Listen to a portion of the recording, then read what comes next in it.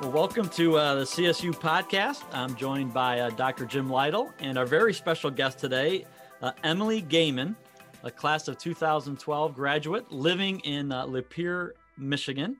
She's a storytelling coach, among other things, and we're going to kind of get a glimpse of her story and how the Lord brought her to where she's at today. So, Emily, welcome. Thanks for having me. Good to be here. It's great we get back together. I loved having you as a student, and I'm looking forward to what God might do through this podcast today. Thank you. Now, Emily, where did you grow up? What's your connection and what's your connection to CSU? So I grew up in Oxford, Michigan, which is about 20 miles away from where I'm living now. And I went to a Baptist church in Rochester, Michigan, grew up there, spent some time in the youth group. My youth pastor and his wife are also CSU alum, and they really invested in me, poured into me, and grew in me a heart for ministry. And so when I was in high school, they would talk about CSU, and of course, they took us to TLC, so I got to see the campus, and it kind of grew from there. And it soon became clear that really there was no other school for me but CSU, and I kind of had my heart set on it, and that's all history now. So what year did you arrive on campus? So I graduated from high school in 2008. I did a year of community college, which saved me a lot of money here in Oakland County. And then I arrived on campus in 2009. So I was there for 3 years total. Awesome. And just curious, what was the name of the youth pastor and wife that influenced you? Mark and Tracy Thompson. Mark and Tracy, they're class of 1991. Yep. As a matter of fact. Well, great. When you were here, the 3 years you're here, what did you see yourself, like what activities, what were you involved in on campus? So I was an RA at one point. For about half my time there, I was an RA. I was also on the Student Leadership Council. I think I was a class officer. I don't remember what my title was because I don't remember doing very much. But I was in the SLC. I worked in the Underground Cafe, and I worked in the communications department. I was involved with the Anchor for a little bit. And let's see if there's anything else I'm remembering. Oh, I played tennis for a semester. Excellent. What dorm were you in when you were here? I started in Thompson Hall, and then I moved over to Carter Hall. Okay. Mm-hmm. Very good. And not putting you on the spot, but did you have a favorite professor when you were here at CSU? Yeah, so kind of a handful. Dr. Crago was a big part of my theological training, obviously. He taught a bunch of theology classes and was really grateful for his and his wife, their mentorship in my life. Linnell Buchanan, she is the chair of the counseling world. And so it was really cool to learn under her. I think I had independent studies with both Dr. Crago and Dr. Buchanan at one point. I don't think it was the same semester, but I remember them specifically. And then, and I'm not just saying this because he's on this call, Dr. Lytle was a crucial part of my biblical training, pushing me back to God's word, showing me how to study it through principles of Bible study. And that looking back, that was extremely foundational. So if I had to pick them, those would be my top three. Excellent. Any meaningful memories while you were here? Yeah, a couple positive, well, one positive and one slightly negative that turned into a positive. Dr. Crago, at one point, I had written a paper for him, and I was like really proud of the paper. I felt like I'd done really well on it. And he came up to my desk one class period and said, this is a good paper, but I'm giving you a B on it. And I was like kind of crushed because I thought I really nailed the paper, you know. And he said, it's a good paper and you can turn it in and I won't think any less of you, but if you write me another paper, I will forego this grade and you'll take the better grade of the two papers. And he said, I know that you'll do this. I know you've got more in you and you can do this. And I want you to write this next paper. And it was like one of those things where you're like, why would I write another paper? You know, I've got all these credits, but just that he believed in me and knew that there was more in me. to push me to find that, push me to the corners, you know, to find that. I ended up really loving the next paper too. And it was kind of an exegetical paper where he's like, you can't use any other textbooks but the Bible. Just go back into the passage and tell me what you think. And that was really powerful for me. I am curious what the grade was. I think it was a good grade. I honestly don't remember. I think he gave me an A. I remember him really being happy that I went ahead and did the next paper and poured into it. He would say he didn't give you any grade. He would say that he only recorded the grade you earned. That's true. That's true. Cool. So yeah, that was cool. The other one is, this one's your fault, Dr. Lytle. I was in the counseling program and I had to take personality theory. And now I'm like endlessly fascinated with personality theories. But for that class, I had to take all of these tests, these personality tests, you know, and I mean, 8 or 10 personality tests, all within like 2 weeks. And so you're answering these questions and you're filling out bubbles and you're really trying to learn about yourself. And then I got one of the results back, and I was kind of bothered by the results because I felt like, you know, in my 21-year-old self, I thought I really knew myself really well. But these results came back and I was like, whoa, this doesn't, I don't know what to do with these results. And I kind of had to step back a little bit. And I don't know if you remember this, Dr. Lytle. I don't know what made me think I should reach out to Dr. Lytle and ask him about this. I don't even know. But I did. And you were like, hey, why don't you come up and we'll look at the results together and maybe I can help you understand them better. And in that meeting, I was like, you delivered those results a little bit differently than I had first received them. And I felt a lot better about them at that point. But you did it with such care and you weren't like, wow, Emily, yeah, you are a bad person. So that was cool. I actually do remember that time. Oh, cool. You know, I mean, if it would have turned out that you were a borderline sociopath, the meeting might have gone entirely differently, but it wasn't that at all. Right. So, but that just the care and taking the extra time to like get to know me on both of those stories, get to know me, get to know what kind of drives me and how you could best push me into bigger and better things. That just meant a lot to me. So since 2012, you graduated. Give us kind of a snapshot of maybe your career path, what you've done, and then we'll circle back and kind of dig in on one aspect of that. Sure. So I graduated in 2012, decided that I didn't want to be a professional counselor. I thought that I wasn't really cut out for professional counseling, but I really wanted to write. And I'd had a job in the communications department and had learned a ton about writing and editing, and that's what I wanted to do. So I came home, I got a master's degree in English because turns out it's kind of hard to get a writing job with a counseling degree. And then I started working with Shattered Media Incorporated, which is a strategic storytelling company. It was a startup company. And so, you know, the income was a little bit unsteady for most of those years. But eventually went full-time with them and became the director of storytelling there until this past year. So I've been square in the realm of storytelling since 2014. And now I'm back in the freelance game. So yeah, it's been exciting. What exactly, pardon my ignorance, but what exactly does a storytelling coach or editor, what exactly is that? So when people think of an editor, they think of the red pen grammar Nazi. So it's a lot easier to hire a storytelling coach than it is to hire an editor.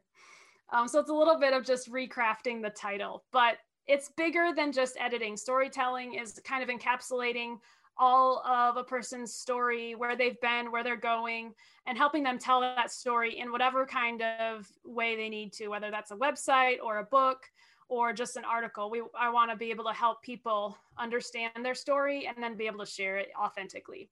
So that's kind of what I do as a storytelling coach, but it includes editing, proofreading, content and copy editing, publishing, all sorts of things related to the written word. I'm just curious, have you done this for people trying to write books, and there are now books out there with their name on it, but in reality, it wouldn't be there if it hadn't been for you? Yeah, so there are books in the wild right now. You can find them on Amazon. It is actually pretty exciting. My first book project, actually, out of college and in a freelance career, was for Coach Holloway, Sherry Holloway. And that was a really exciting experience. We were able to take her messages and put them into a book. And a lot of that was just taking the content that she'd already created, and I kind of repackaged it and crafted it for her book. And so I did that, and I was like, hey, this is kind of fun. Let's do this for other people. So I went on, and I've had a handful of people bring me along in their journey, and I've been able to help them either rewrite their books or start from scratch with their books. And it's been really, really cool to see the things I've gotten to work on. So there are a handful of books. You can find them on my website, emilygaiman.com. Books and resources tab. There's just a handful of books, real live books that you can actually read. You have a cool story, I'm told, of how you discovered storytelling is like a perfect blend of your counseling background as well as your writing experience. Can you share that with us? Yeah. So I first came to CSU because I wanted to be in youth ministry. And I thought, it's a ministry school. I'm going to go meet someone who's also headed into youth ministry. And I thought counseling is the perfect skill to use in youth ministry and really any ministry. And so I thought, why not be a counseling major? And I really loved the counseling program. But toward the end of my 4 years of college, two things were very, very clear. Number one, I was not going to be following someone else into youth ministry like I originally thought would happen. And number two, I was not really cut out. I did not have the gift of mercy that I needed to be a professional counselor. Just being honest. But I really, really loved to write. And so I got to graduation. I walked across the stage going, I don't know how this is going to work, but here's this degree that I just got and I don't know what to do with. A month after that, I had stayed on campus for a job. I worked at the Underground, and then I had a summer project for the communications department. And that, I think that June, there was the GARBC conference that was hosted at CSU, and connected with someone there who worked for Regular Baptist Press. And he kind of brought me along and said, hey, can you do some writing for us during the conference? And I was like, sure. I didn't know what I was agreeing to. But he really helped me kind of meet the right people and find the right stories to tell during that conference. By the end of the week, I remember thinking, this makes sense. My counseling training helps me understand and listen to people's stories. And my writing experience helps me make those stories shine, tell those stories in a really cool way. And it kind of dawned on me at the end of that week. I'm like, okay, this could work. I get it now. I still didn't know what that was going to look like. I didn't know that storytelling was a buzzword at all, or that it could be even a real job. But that's kind of when I knew. So then about a year later, I was working on my master's degree and slinging coffee at a coffee shop, because that's what you do after you graduate from college. And I met Shattered Media, and they were a strategic storytelling company. I didn't quite catch the vision for storytelling right at first, but then as I continued working with them, I was like, okay, I get it, storytelling. And I use my counseling skills to hear people's stories and give them a chance to kind of sit in their stories a little bit and appreciate their own stories. And then I get to tell them and make those stories shine and really glorify God through the process. So yeah, God kind of said, hey, I know you just graduated with a degree that you're not really sure about, but don't worry, I'm going to make this career for you, and it's going to be awesome. And here you go. And that was really cool. That's neat to see. I know of the person you're talking about, Kevin Muggins. It's neat to see a guy, how God in His sovereignty brings a guy from Chicago to campus.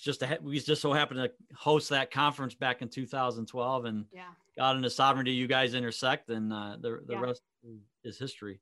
What exactly does, like, when you talk about Shattered Media, what's one, powerful story that you heard through an interview that just really either shook you or inspired you? Like, what's that one story that just captivated your your space. Sure. One of the first stories I told, I got to talk with a guy who lost his special needs brother and his mother to someone, like his dad was a pastor, and so there was a man in the church who would come and like help out with the special needs brother, and really just a tragic story. He ended up abusing the special needs son and then killing him and the mother and then himself also. And it was just a gut-wrenching story. You know, you could hardly listen to it. And at the end of the story, he told me, you know, this is really hard, right? Like, but I don't blame God. He said he would crawl into God's lap and beat on his chest, and God would be okay with that. And there was something about not dismissing the pain, not just saying, oh, well, God is good, you know, be joyful, but like, no, really leaning into who God is and how he cares for you, even when the pain and it's just crazy. And so that was one of the first stories I remember getting to tell myself for Shattered. And there's obviously there's many more, and there's other ones that aren't necessarily quite as gut-wrenching or sensational as that, but there's a beauty in that too, that God is a God of the big things and the big tragedies and the big joys, but God is also a God of the small joys and the little things, and that's been really cool to see in a lot of people's stories. So I'm kind of curious, if one of our alumni, one of the Friends of Schools listening to this, and they're thinking, you know, I've got a book inside me, or I've got an idea. And how much they have to work on that before they email you and start asking you questions about it? That's a good question. I mean, I'm always happy to kind of take inventory with someone, like whether it's just an idea in their heads that needs to eventually be formed and come out, like let's talk through that. I can ask some strategic questions and see what's already there. Or if they've already got like a manuscript or even a draft and they're like, I did some writing, but I don't know if it's any good, or I don't know what to do with it next, you know, then let's talk about that too. Kind of take inventory of where you are with the project and what your goals are. And there's really no concrete answer on that. Like, let's just talk, just connect with me, and I'd love to help you share your story.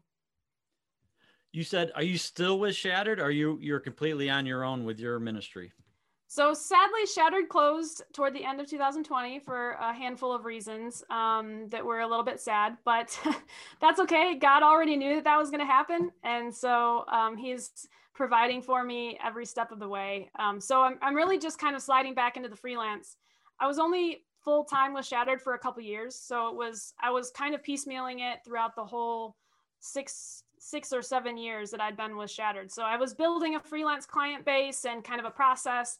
And then when Shattered closed, I just slid right back into it. And it's been really cool. So now I'm freelance.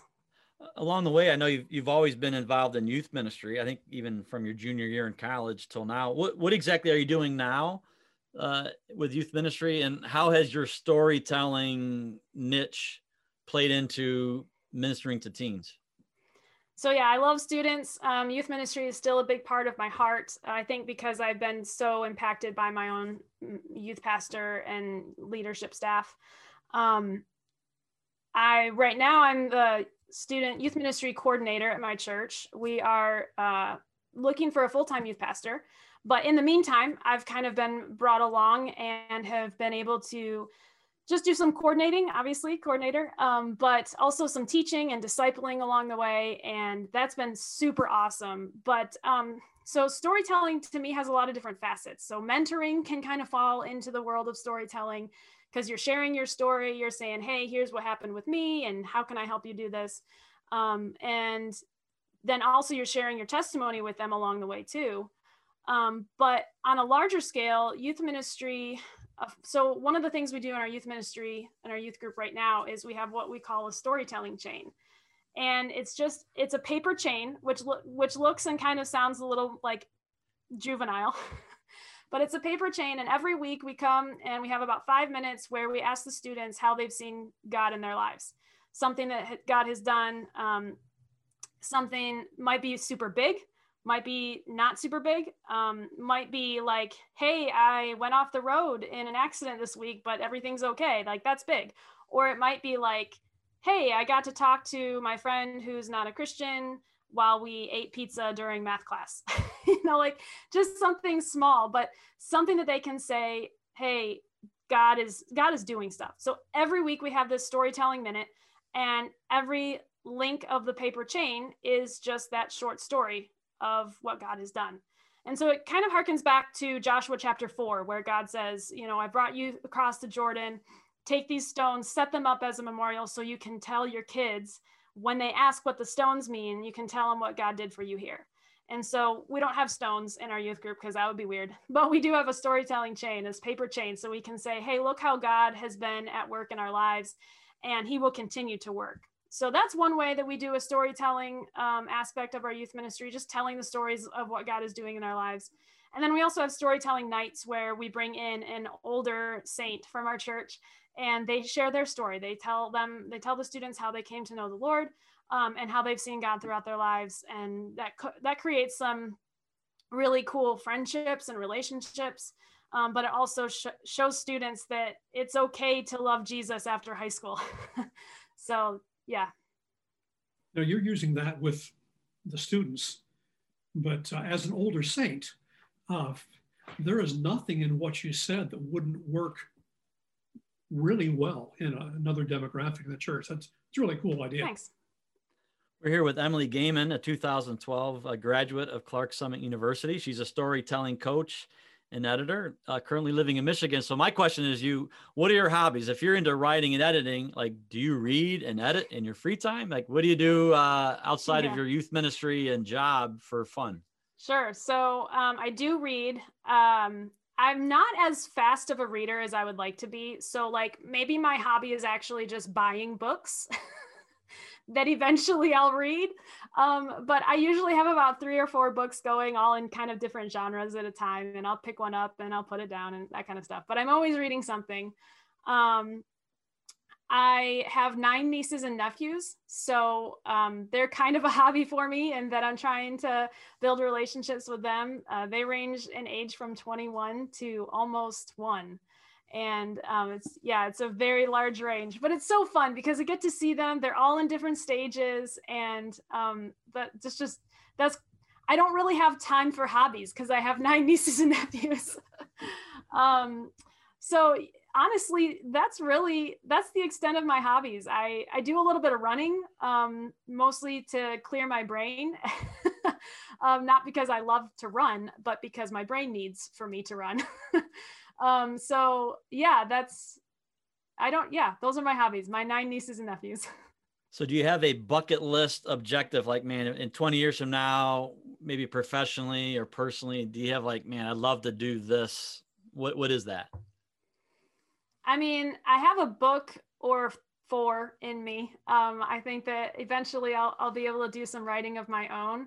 I would love to do some more speaking. I've really found a love and a passion for teaching God's word to our students, particularly. That's something that I really, really love.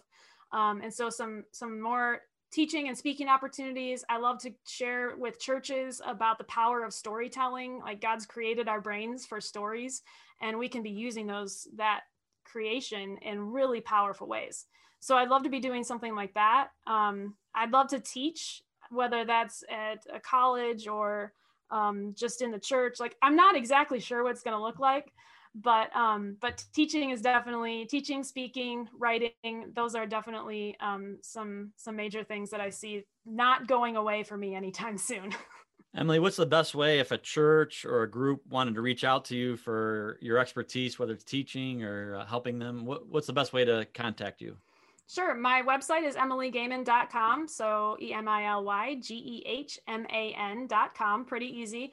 Although if you want to have a laugh, put .com after your name sometime and just say that over and over. And it's really weird. But yeah, EmilyGaiman.com. There's some resources there that you can already look into, and then you can connect with me right there on a connect tab. Jim, any closing comments or thoughts?